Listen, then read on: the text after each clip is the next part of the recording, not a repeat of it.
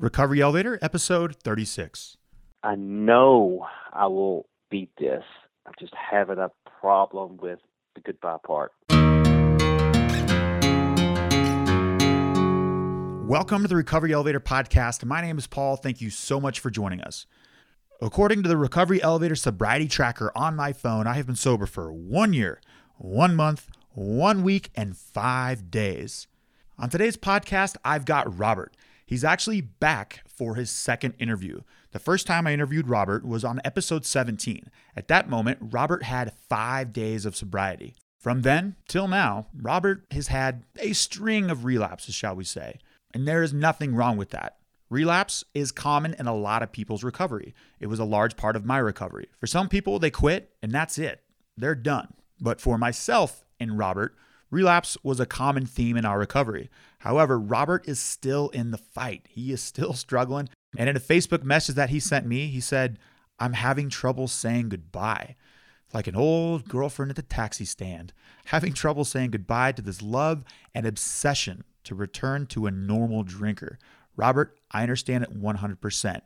So we're going to hear from Robert. I think he's got under a month of sobriety, maybe even under 10 days of sobriety. We'll find out soon. And the topic of today's podcast is, there are 4 types of drunks. Which type of drunk are you? Before we get into the podcast topic of today, let's hear from our sponsor, Sober Nation. Sober Nation is the largest online recovery community and treatment resource center. They provide treatment resources to those struggling with addiction as well to family members who are caught in the crossfire. On top of that, Sober Nation is a huge community of good people who share their experience with each other. They have informative content, recent recovery and addiction news, as well as an entire clothing line, which helps expand the culture of recovery. They can be found at www.sobernation.com. Once again, that's sobernation.com. You know when you start the night out drinking with the same group of people and everybody goes tit for tat with their drinks, not everybody reaches the same level of drunk, and not everybody is affected the same by the alcohol. So you've all had the same amount to drink. You're at a bar. You look over, and your friend Mandy is just laughing hysterically. Your friend Ricky, he's captivating an audience of strangers that he's never met with some incredible story. And then there's Mitch, who's picking a fight with the bouncer because he won't put the Dodgers game on. And then we've got myself. I'm at the bar, chatting with a group of people, and you wouldn't know if I've had 1 shot or 50. My personality just really didn't change. So according to a Time newsfeed article posted on July 17th, 2015, there are 4 types of drunks, and they are classified from these fun pop culture characters. Number 1, we've got Ernest Hemingway. Number 2, we've got Mary Poppins. Number 3, we've got the Nutty Professor drunks. And number 4, we've got the Mr. Hyde drunks. Let us know what type of drunk you are and why. Email us at info@recoveryelevator.com. I'm curious. So the first group of drunks, and actually the largest group by percentage, about 40% of the drinkers fell into the Ernest Hemingway category, named for the writer who famously boasted that he could drink hells, any amount of whiskey without getting drunk. According to people who knew Ernest Hemingway personally, he did not exhibit any signs of being drunk after consuming large amounts of alcohol. Now, you can cross-roster, shall we say, but for me, I am the Ernest Hemingway drunk in a nutshell before we even get to the other categories. I do have a little bit of Nutty Professor in me. We'll get to that in a bit, but that was me. I remember this one time at Denny's after a night full of binge drinking. They're like, "Paul, what did you think of last night?" I was like, "Well, I think it was fun. My head hurts, but I really don't remember the majority of the night, so couldn't really tell you." And my friends are like, "Dude, are you serious? You were that drunk? You didn't seem that drunk at all. That's crazy." In fact, this just popped into my head. I remember on my first DUI, there were 2 officers in the room when I had to do the breathalyzer test. I took a large gulp of air in, blew out, 0.16. One of the officers was like, "Darn it!" Looked at his friend and was like, "Yeah, you got me." And apparently the 2 of them had bets to see, if I was over 0.08. And not only was I over 0.08, 0.16 is double the legal limit. And so one officer, trained by the law to observe signs of intoxication, lost a bet. He didn't think I was drunk at all. The other officer, he was the one that first approached my car. When I rolled down my window, it was probably just like, poof, vodka mist to the face. I think it's fitting that I fall into the Ernest Hemingway category because I've always had an affinity with Hemingway. My senior year of high school, we were given a list of like 50 book titles to read to do a book report on. And of course, I chose For Whom the Bell Tolls by Ernest Hemingway because it was one of my favorite Metallica songs. But after that, I fell in love with the style that Ernest Hemingway writes with. And probably is a precursor to why I ended up in Spain. For Whom the Bell Tolls is about him being an ambulance driver in the Spanish Civil War. And in his books, he describes sangria, the famous Spanish drink. He describes bullfighting, the siesta, the whole lifestyle of Spain. Yeah, the majority of his books take place in Spain, and the main character just drinks a lot. And let me read this paragraph written by Ernest Hemingway about his drinking. P.P.S. Don't you drink? I notice you speak slightingly of the bottle. I have drunk since I was 15, and few things have given me more pleasure. When you work hard all day with your head and know you must work again the next day, what else can change your ideas and make them run on a different plane like whiskey? When you are cold and wet, what else can warm you? Before an attack, who can say anything that gives you momentarily well-being that rum does? I would as soon not eat at night as not to have red wine and water. The only time it isn't good for you is when you write or when you fight. You have to do that cold, but it always helps my shooting. Modern life, too, is often a mechanical oppression, and liquor is the only mechanical relief. Let me know if my books make any money, and we'll come to Moscow, and we will find somebody that drinks and drink my royalties up to end the mechanical oppression. Damn you, Hemingway, and your abilities with the pen and paper in romanticizing that thing called alcohol. It's interesting with Hemingway that he actually criticizes people that work and drink at the same time. Apparently, there was a strict line between work and drinking. He never drank and wrote. The next alcoholic we have on the category of the 4 types of drunks are, we've got the Mary Poppins drinker, who's practically perfect in every way. Now, Mary Poppins is a character from the 1964 movie that seemingly can do no wrong. She's practically perfect in every way. And this person typically gets sweeter, funnier, and more attractive and more outgoing with alcohol. Now, there's something left out in this article. What goes up must come down. I'm sure the internal misery for this Mary Poppins type drunk character is absolutely intolerable. The next morning, after the previous night, when they were the life of the party, getting so sweet and funnier with every drink, there's probably an internal misery with this Mary Poppins character that I don't want anything to do with. After Mary Poppins, we have the nutty professors of drunks, named for the chemically altered academic with the second personality immortalized by Eddie Murphy. They, the study says, are natural introverts who shed their inhibitions with special vigor when they drink, showing a flashier and more social side. Now, this is where you can cross-roster and be part of a couple teams here. When I first started drinking, I was that nutty professor. A couple drinks of alcohol took me out of my comfort zone, socially, big time. I immediately thought I was tall, good-looking, funny, good at sports, and could play the guitar well. And only a couple of those were partially true. And lastly, we have the Mr. Hydes. This is the evil twin who comes out when people drink. And according to the study, these are the people who are particularly less responsible, less intellectual, and more hostile when under the influence of alcohol. I can definitely see myself dangling a couple toes in this swimming pool because I am definitely less intellectual when I drink. I think everybody might be. Not so much hostile. I definitely got in a couple skirmishes while drinking, but I wasn't the guy who wanted to fight when drinking. And sure, drinking and driving is incredibly irresponsible. I don't know. I could be wrong. I got most of the stuff done that I was supposed to be doing while drinking. So of the 4 categories, I'm definitely the Hemingway, a little bit of the nutty professor, and a slight bit Mr. Hyde. So this magical tincture called alcohol will affect everybody's personality different, including normal drinkers. But what's going to be the same for everybody is the outcome, really. If you do become an alcoholic, the consistency is we've all gotten our asses kicked by alcohol. We try to control it. We try to put silly rules in place like I'm only going to drink Friday and Saturday. When that doesn't work, we go to only beer. And when that doesn't work, well, we tend to just have a case of the fuckets. And all the wheels come off fast.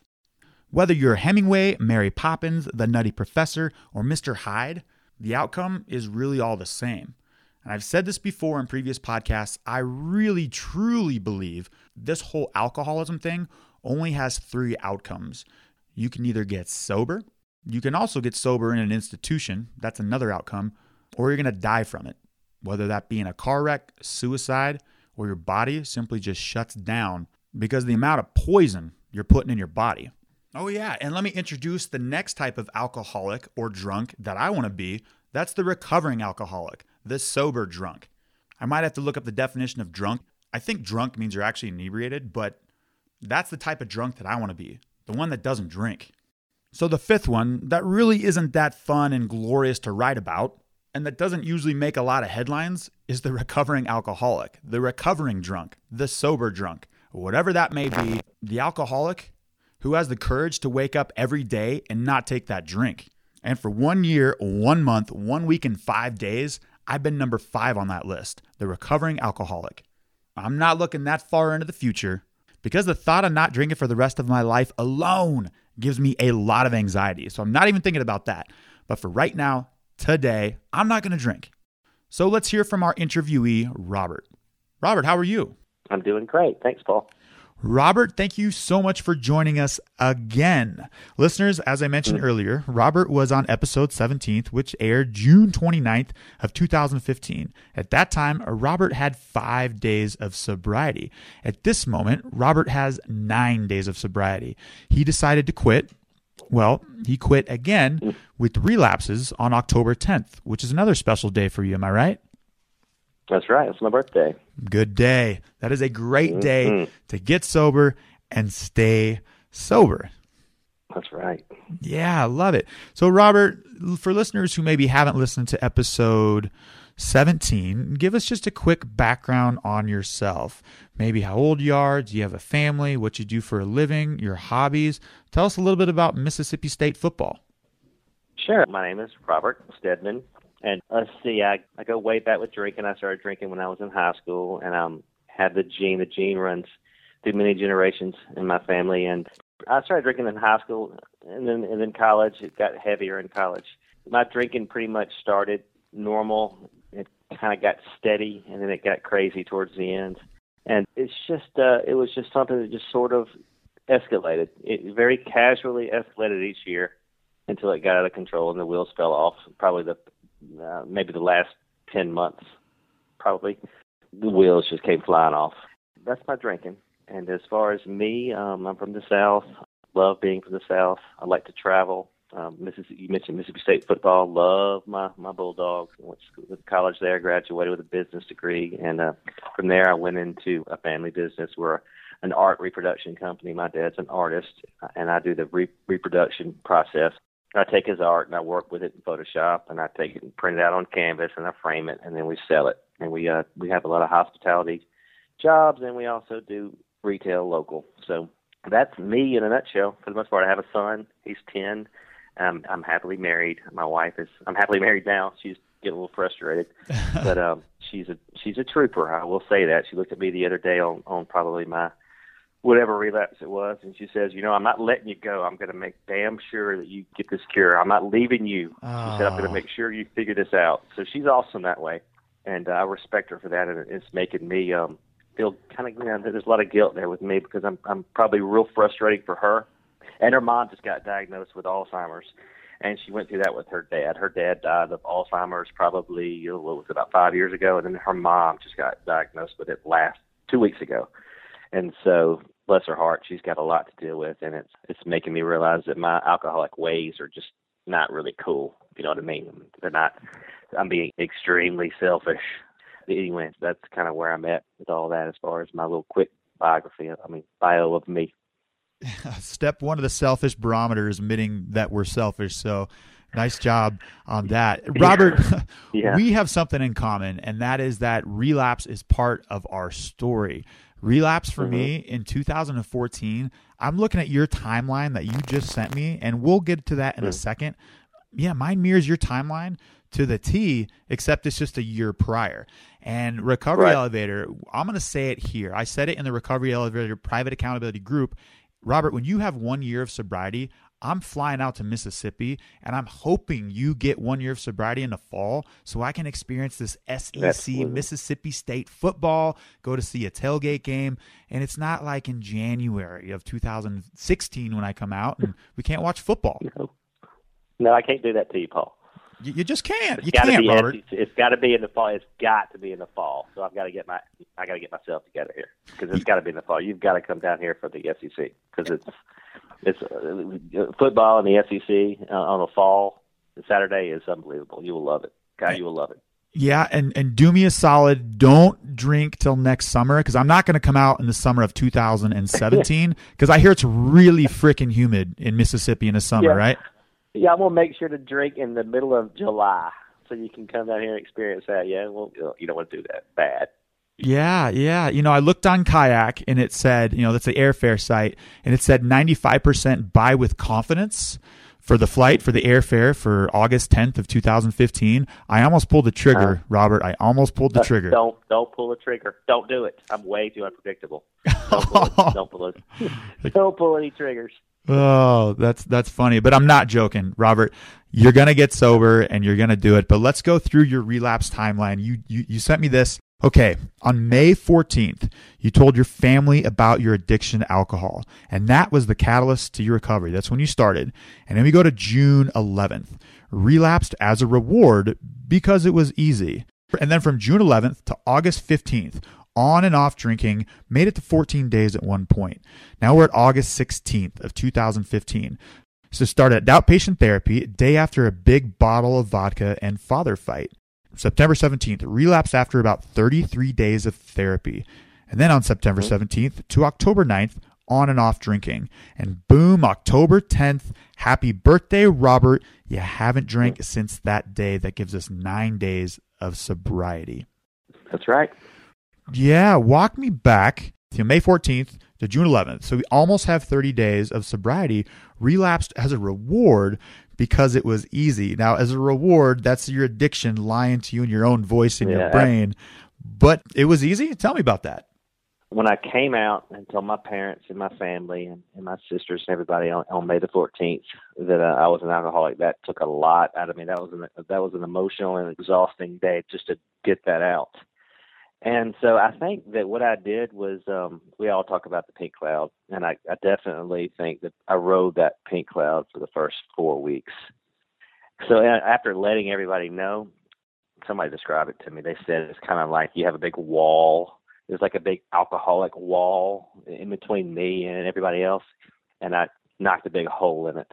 And the funny thing about that is I've been trying to fill that hole up ever since then. That's kind of what I'm doing right now. I keep trying to fill that hole up with water gushing out. I'm just trying to piece it back together. So I did that on May the 14th. I told everybody, and I think I just kind of rode the wave of, I don't know, just kind of I felt so relieved just to get it out. And so I rode that wave of relief for 4 weeks. And then when my wife, I think she went out of town, and then as soon as she went out of town, I had the house to myself, and I just rewarded myself with drinking. And I thought it was easy. I said, this has been so easy. I mean, I've cruised through 4 weeks, and God, I'm going to drink. I'm going to drink tonight because it's easy. I can do this. I'm going to drink tonight, and then I will pick up the pieces tomorrow and cruise right through recovery from there. And obviously that didn't happen because, like my timeline said, on June the 11th, right after that, I continued to drink for several more months after that, back and forth. I would go a few days and I would be sober a few days, and I would drink a few days. I'd be sober and then drink, and then be sober and drink. And that is very exhausting because when you do that, it's like you're like fighting the guilt of drinking, and you're also fighting the guilt of relapsing. So you got like a double whammy, and it wears on you. That's what I did there. I after that first relapse, I just continued to drink for a good couple months and wore me out. Yeah, let's talk about in between June 11th and August 15th, you had 14 days at one point. Now, I did. Yeah, what do you think the triggers are? Are you? I mean, when you say that you drink, the next day you're like, shit. Do you think about like your emotional state you were the night before? It's tough. I will say this. During all this, we had a big transition with our family business during all this. Literally, like when I announced that I was done, that I was an alcoholic to everybody, like maybe a week later, we made a huge business decision with we have a family business. And I guess I'm trying to relate the two is because so many emotional decisions took place in that decision with our business. And God, quitting drinking during all that was not the best time to quit drinking. Or maybe it really was a good time, because if I had been drinking like normal during all that, there's no telling what I don't know if I would have pulled. Yeah. I would have screwed something up for sure. So that battle of quitting drinking and the whole battle of the whole transition of our business together may not have been, maybe it was all right, actually, because I don't know if I could have done that had I been steady drinking.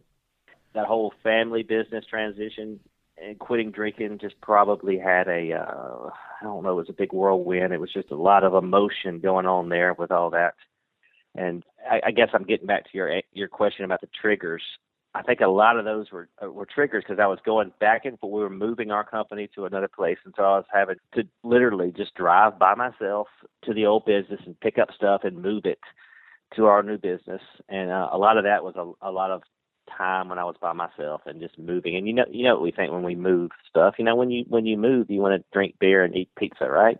Oh, and definitely. So I had a lot of that going through my mind. I'm like, I'll have alone moments of driving my truck and picking up some equipment, taking it back to where we're moving. And I was just like, I could drink right now. Yeah, I'm passing by the old reliable gas station. And so in a nutshell, I drank during a lot of that. And so that move took about 3 months. It was a big 3 month, probably a 3 month move. So a lot of that back and forth of just me and my truck and moving by myself and having a lot of time to think about drinking and passing by a lot of gas stations that have alcohol and have beer. And so those were the easy triggers right there, the back and forth moving. And so maybe I'm a little bit different in the fact that I had to deal with all that as far as all the quitting drinking and then the moving, a big family decision with the move all at one time. Maybe I'm a little unique there. I don't know, but triggers were everywhere. And I think the moving had a lot of those helped with the triggers.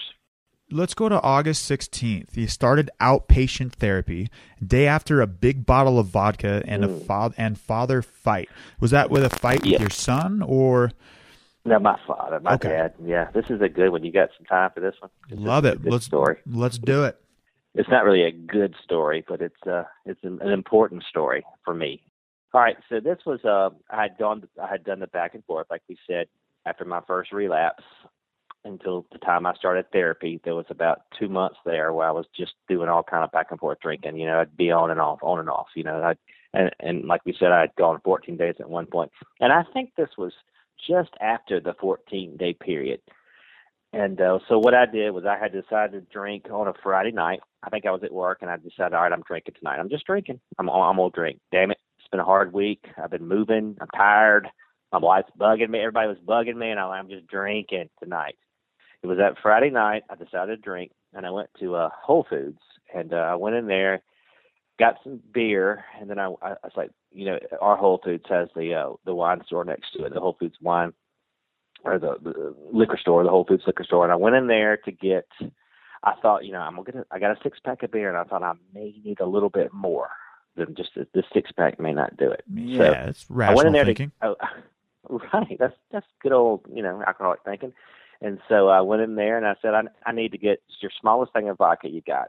The guy said, well, we don't sell small vodkas. We got the smallest thing we got is fifth. I was like, ooh, okay. All right, well, give me a fifth of whatever. And I said, just give me whatever give me something good and cheap. I said, so pick something out, good, cheap, whatever, pick it out. And so he picked me out something, and he came back, and for whatever reason, I think I ended up with the liter and not the fifth. So obviously he was a good salesman. So he sold me the liter. He sold me the liter of vodka. So I brought that home with me, that and the beer. And so that Friday night I drank the beer, and I didn't touch the vodka.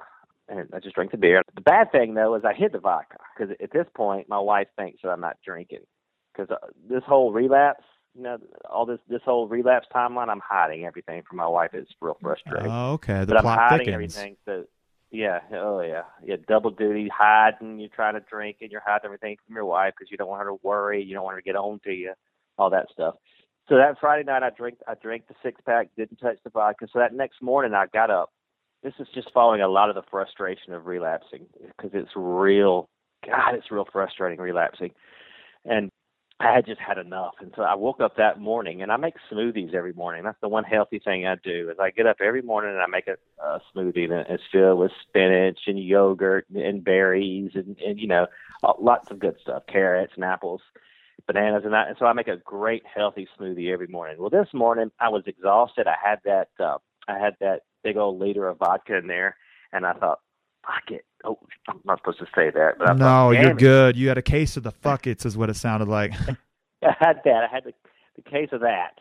And I just said, I'm going to get drunk today. It was a Saturday. It was a beautiful day. It wasn't too hot. My wife was sleeping upstairs. My son was busy playing in the neighborhood. And I just got up that morning. I had that vodka hidden. I grabbed it, and I went in there to make my smoothie. Instead of using water in that smoothie, I put vodka. Vodka replaced the water. Hell yeah. And so I did that, made the smoothie, was drinking that, kind of working on my little buzz, because I make big smoothies. And so I was over here on the computer. I was probably, on the Recovery Elevator Facebook page. I was probably posting or something. Who knows? Yeah. But I was doing all that and working on my buzz, and then right about, and this was probably 9 o'clock in the morning, and so that buzz starts to kind of work. And at that point, I knew my wife would be getting up soon, and my son was still out playing. So I was like, all right, I gotta get out of here. And so I left, and I left a note for my wife, and went to work where we were still located in the old place. So I had a lot of excuses to go to work because we're moving back and forth. So that was a great place to go and hide. So I went to work and continued to drank on the way to work, drank at work. And about this time, things get a little fuzzy because I was motivated to drink that day for sure. And so I was tearing into this big old liter of vodka, and not quite sure what I do know that I did was that I started, for whatever reason, contacting everybody. I had definitely the drunk dial, or whatever you say it, when you get drunk and you want to dial people. Definitely had that going on for sure, because I called everybody in my life that was associated with alcohol. I called them, I think, that day. I called my aunt.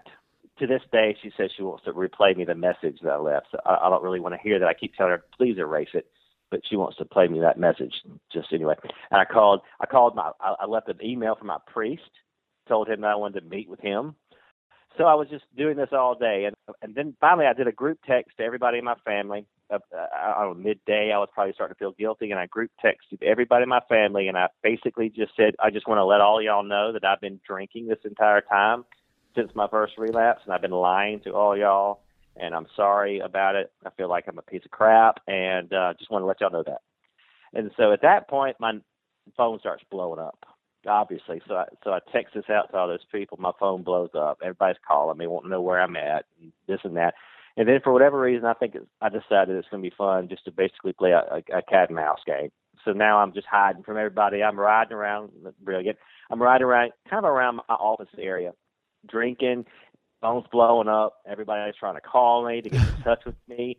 I've reached out to a friend. I've reached out to a good friend of mine that's very involved in AA. He's trying to get in touch with me. My cousin, who's very involved in AA, he's trying to get in touch with me. So I've got about 10 people at the moment trying to find me, trying to figure out where I'm at. And I'm just playing cat and mouse, having a blast with these people.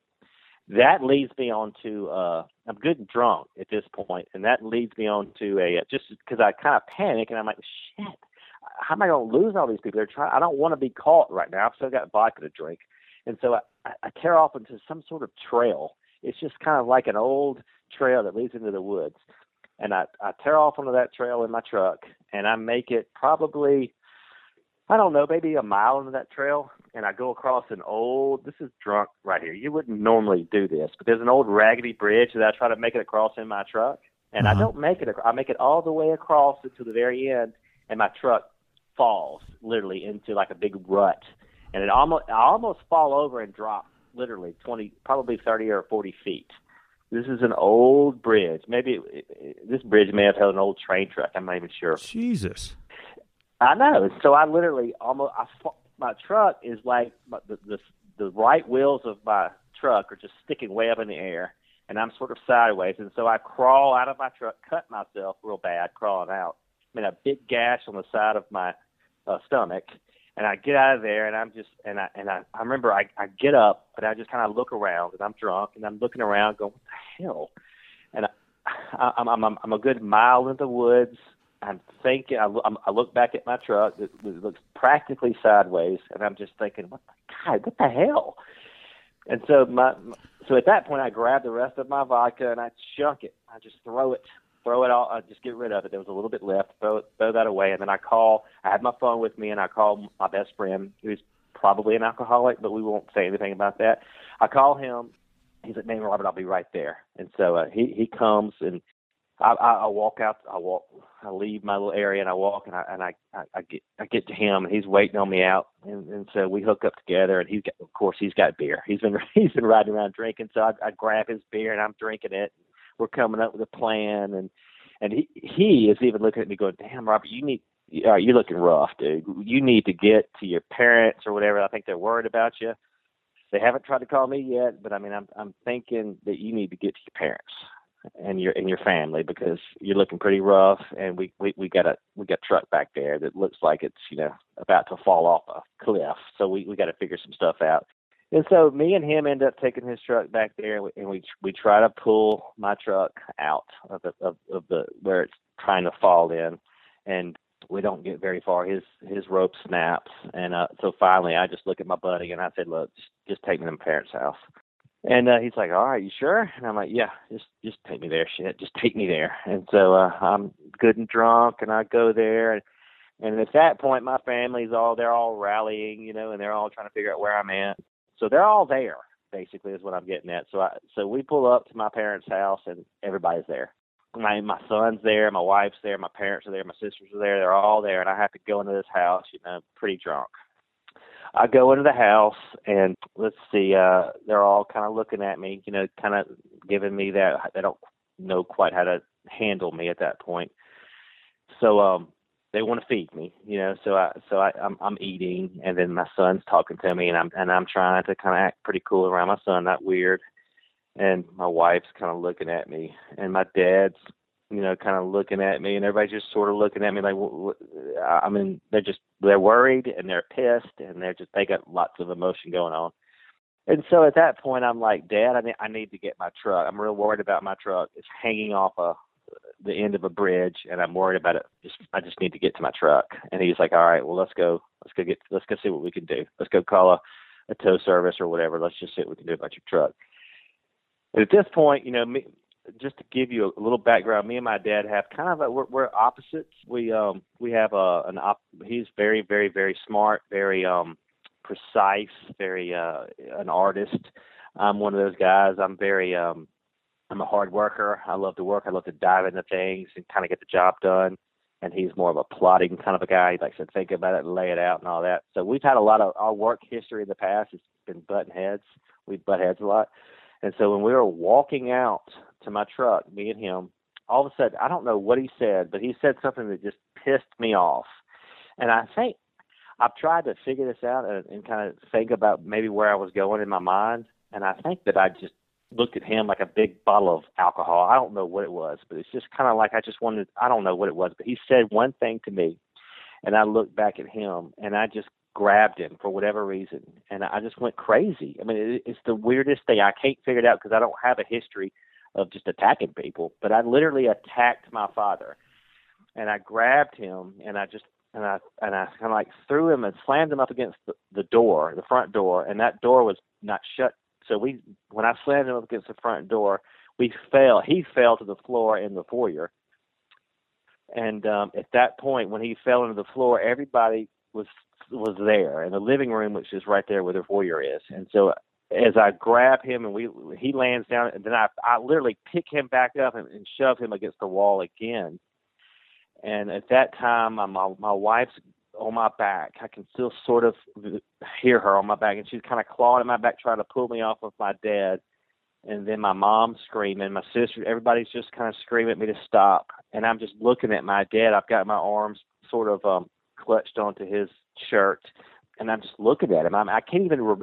It's kind of a blur to me, but I do remember one thing, and I remember this thing very clearly. To my right was my son, and he ran in, and he just looked at me, And he said, "Stop, Daddy, stop. Daddy, don't be mean, Daddy, don't be." And I looked at him as he said that, and I looked over to my son, and for whatever reason, I just let go. And I looked at my son, and I said, "Jack, come here." And I grabbed Jack, and we walked outside to the patio outside, and I just looked at him. I sat him down, and I just started talking to him, and I said, "I'm sorry." I said, that's a side of your dad that you'll never see again. And I just was explaining to him in my, I don't know, it's kind of weird. I just had kind of like I felt wise. It's really weird. I can't explain it, but I just having my son say that to me while I was doing that to my dad, it's kind of like, it's the weirdest thing how I was just able to shut down from that temper, that flare up that I was having, and just go to my son, walk him outside peacefully, and just talk to him. And I can still remember talking to him because he was behind the house, and as I was looking at him, I was also looking inside the house, and there was a lot of commotion going on, and they were all kind of moving around, and they were all talking, and I could still see kind of everything going on inside the house after I left all that. And then I was just talking to my son very peacefully, and just kind of letting him know not to be scared. I'm going to fix myself. And I kind of said that, I presented that to him in a way that, I dumbed it down a little bit for a 10-year-old to hear. And then I did that with him, and then I walked back in. I apologized, and basically I left with one of my sisters and went home. And my wife, so I came. My wife came home, and my sister came home with me. And my wife told me that she said, "We're gonna meet with by the way, while you're out gallivanting around doing your whatever cat and mouse game, I called a therapist, and we're meeting with him tomorrow." And so I gave her a thumbs up, and I said, I'm tired. I'm exhausted. I said, relapsing is worse than just being a steady drunk. Way worse. Let's do it. Way worse. Robert, I got to say thank you for sharing that. That's got to be hard. It's got to be tough.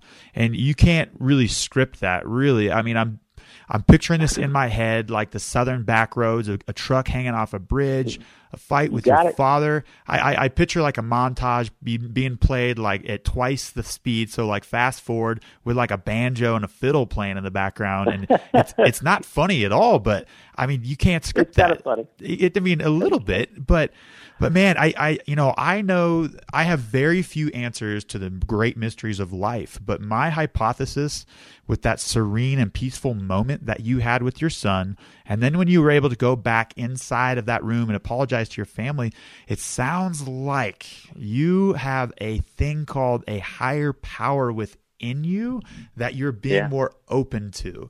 And I don't think that's something we've chatted about in either of the two of our interviews, is not really are you religious or not, but are you open to your higher power helping you get sober? I am open. I mean, I struggle with the whole hype. I mean, I'm like anybody else, I was born and raised Catholic, and I'm very Catholic. I do a lot with my church. But, I do have those moments, where I'm like, I mean, am I just praising somebody that doesn't exist? I mean, I have those moments, where I have disbelief. But for the most part, but while saying that, whenever there's anything going on in my life, I go straight to praying. I mean, it's an automatic for me. So I do think that I believe. So as a Catholic, and I'm raising my son goes to a Catholic school, and we pay a lot of money for that Catholic school. A lot of our money goes to that. So, I mean, yes, I have an HP, and it's not Hewlett Packard, but I have an HP, and I'm very thankful for that, and I do think that played a big part in me being able just to flip a switch like I did in the middle of it. I mean, anybody that's a drinker knows that when you get one of those drunk rages, that's hard to flip a switch. And for me to be able to do what I did with my son, calling out my name and telling me, Daddy, stop, that's pretty miraculous. It just coming from someone that's been in that situation before, when I've been drunk with my friends and gone crazy and we've had fights, I don't know how I did it. So definitely a higher power has something to do with that, in my opinion. So, yeah, I got the HP, I think. Robert, you sent me a Facebook message a while ago that said you're having trouble saying goodbye, and I understand 100% what you mean with that, because we all have this obsession to return to be a normal drinker. Because, hell, I had a lot of great memories while drinking alcohol, and the thought of really permanently saying goodbye is terrifying. And Robert, where are you at today with that? Are you still struggling to say goodbye to good old alcohol? Yeah, I am. And I think that's been my main. My therapist is convinced that once I say goodbye, once I get over this, that I'm going to be a great student of his. He says he's having the hardest time of me letting go, it's almost like I treat alcohol like a sexy lady in a red dress almost, and I'm having the hardest time of just saying goodbye to it. And I think I'm recognizing that now, and I think that may help me. He had me actually write a Dear John letter, or just a letter. He said, Robert, what I want you to do is I want you to act like alcohol is an old girlfriend, or however you want to say it. And you're going to say goodbye to her or your buddy or whatever. Write that down, and I think this may help us. And so, so that's where we are. He's trying to figure out a good creative way for me to say goodbye to alcohol. Robert, I hope I'm wrong here, but maybe sometimes that sexy woman in that red dress for this letter, she needs to cheat on you with your best friend. What I mean by that is maybe if that truck falls off that bridge and blows up, that maybe you'll stop, and maybe your elevator isn't done going down. And I hope I'm very wrong on this. I just hope like you've had enough pain and you're sick and tired of being sick and tired that nothing else worse has to happen. Yeah. It's funny because there's a feeling within me that I know I will quit. I know I will quit because there's no way I'm not giving up on my family. And I love my son way too much. And I love my wife, and I love my family. I love my parents. I mean, I have way too much love to give all these people just to throw it away and become that guy in the gutter or whatever, a bum on the street. I know I will beat this. I'm just having a problem with the goodbye part. Maybe I'm lying to myself. I don't really know, Paul. I really don't know. I feel like deep down there's no way I'm not going to stop. I'm just having a problem with the whole stopping part. I think that's where I'm at. Sounds like you were also coming to terms with this being probably the most confusing thing you've ever confronted in your whole life, the whole alcoholism thing to me is so baffling. It's so confusing. It is. But yeah, gosh, you got to I have to stay sober. Robert, we have reached the rapid fire round, and you did these same questions in June for episode 17, but a lot has changed. And I imagine the number one, and if you could answer these questions within 30 seconds, that would be great. Like I said, imagine a lot has changed, maybe possibly the answer to number one. What was your worst memory from drinking? Well, hey, we got that one. That was that day, the vodka day is what I call it. When I went crazy and drank a lot of vodka and almost crashed my truck. My truck almost fell off a cliff, and I fought my father or threw my son. Yeah, that was the worst day. I said it earlier. That was easily the worst day now. I have flashbacks in my head. I can visualize my father's face, and I can hear the sounds behind me of my mom and my wife yelling at me, and I can visualize my father's face, and I can see my son's face as he looked at me. So, that's my new worst memory of alcohol, and it's a bad one. Robert, with 9 days in the books, what's your plan in sobriety moving forward? Keep going to AA meetings, do what my therapist says, because I've been kind of butting heads with him a little bit on things. He'll give me assignments, and I sort of halfway do them. So I'm trying to do what he says, no matter how bad my mind wants to tell me, or my voice wants to tell me that, no, you don't need to do that. You don't need to do that. That's too much. That's too much. Don't worry about that.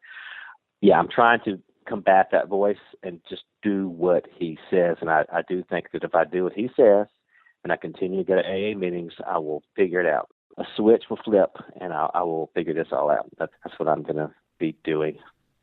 Robert, what's your favorite resource in recovery? It's still the recovery elevator. That's my go-to. Whenever I go to that Facebook page, the recovery elevator Facebook page, several times a day, and I love it. I love the input. There's so many people on there post, just simple phrases of encouragement, and then there's just people on there that are constantly posting that I love to read, and then there's people in there that are having a hard time. So that sometimes I will jump out of myself and try to help that person. And I just love the Facebook. I mean, that is the greatest tool for me right now is that Facebook page, the Recovery Over Facebook page, because there's just so much going on in that page that it's just a great stop for me on a daily basis to just kind of go in there and read some threads and just comment or just read. That's my favorite resource right now. Robert, in regards to sobriety, what's the best advice you've ever received? The best advice I've ever received is still probably just take it day by day.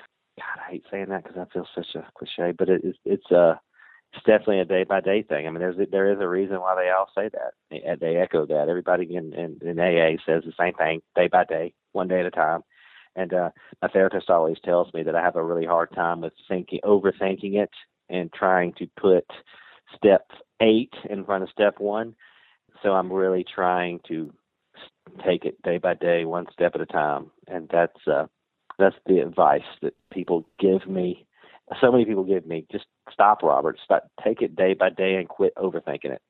So that's the best advice that I've received, is just to take it day by day.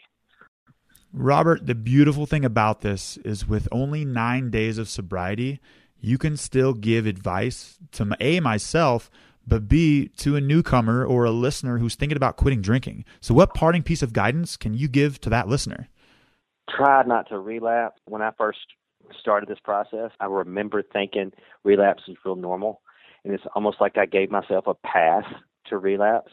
My best advice to anybody that's thinking about quitting drinking is when you stop, don't relapse. Really don't go down this road, because when you go down the road of relapsing, it's hard. God, you interviewed somebody not too long ago. I can't remember her name, but she went through that whole process of, she went through several years of just relapsing, and she kind of echoed what I'm saying as far as it just wears you out. It's exhausting.